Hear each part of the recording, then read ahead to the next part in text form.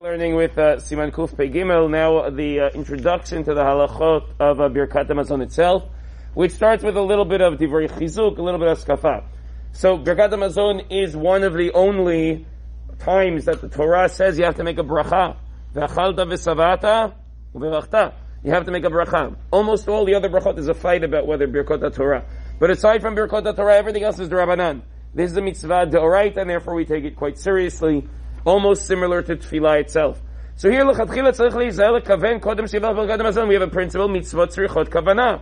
Yet when you do the mitzvah, you have to have in mind you're doing the mitzvah. If you just mindlessly happen to do something, and you're not aware that it's a mitzvah, then it doesn't work. So for example, on Sukkot, if someone gives you their lulav and the trog and says, can you hold this for me for a second? Yeah, no problem. You hold it for a second, you're like, you did the mitzvah. No, he didn't. He didn't have in mind at all. So you have to have in mind to fulfill the mitzvah. So here, you also do, but even if you didn't, yetzayeh dechova. Why not? Because if you're actually already saying the words, what do you think you're doing? When I'm holding someone's lulav, I think I'm doing him a favor. I think maybe I'm not doing the mitzvah.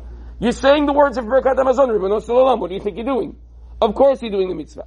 So obviously it would be better to have in mind beforehand, to take a moment, I'm sitting down now to fulfill the mitzvah of Birkat Hamazon. But even if you didn't do that, nonetheless, yetzayeh dechova. This occurs when hamivarech Birkat Hamazon imiladim ktanim. You're saying Birkat Hamazon with little kids. So sometimes we sing it, sometimes we say it. So now you have a problem. I'm doing it to teach them. What about me? We all ate together. So you have two options. Now you really have to have in mind, I want this to count for me also, or I don't want this to count for me also. Meaning, if you're going to say the whole thing, depends how old the kid is.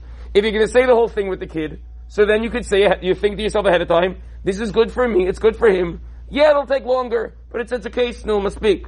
But if you're only going to say one or two paragraphs, you're going to jump around and try to that's not going to work for you. You should have in mind ahead of time that it won't count for you. It's appropriate. We pointed this out earlier this week. It's appropriate that each person say along with the mizamin. Should not be yotzeh chovah with the person making Birkat Hamazon. Don't just listen and answer amen. The Beit Yosef already writes like this. He goes, maybe back in the day when people could pay attention for long amounts of time. It's not that long. It's a whole handful of minutes. But still, to have in mind to listen to him and answer amen, and okay, fine. He says nowadays, in the 1500s, nowadays people don't have long attention spans. Better each person should say on their own. Now, even in the 1500s, there were different minhagim. The Sfaradim always did like that. They always, each one said on their own. Some Ashkenazim did not. But nowadays, everybody says on their own because we don't have attention spans to listen. By the time I'm listening, I'm going to get distracted and do this.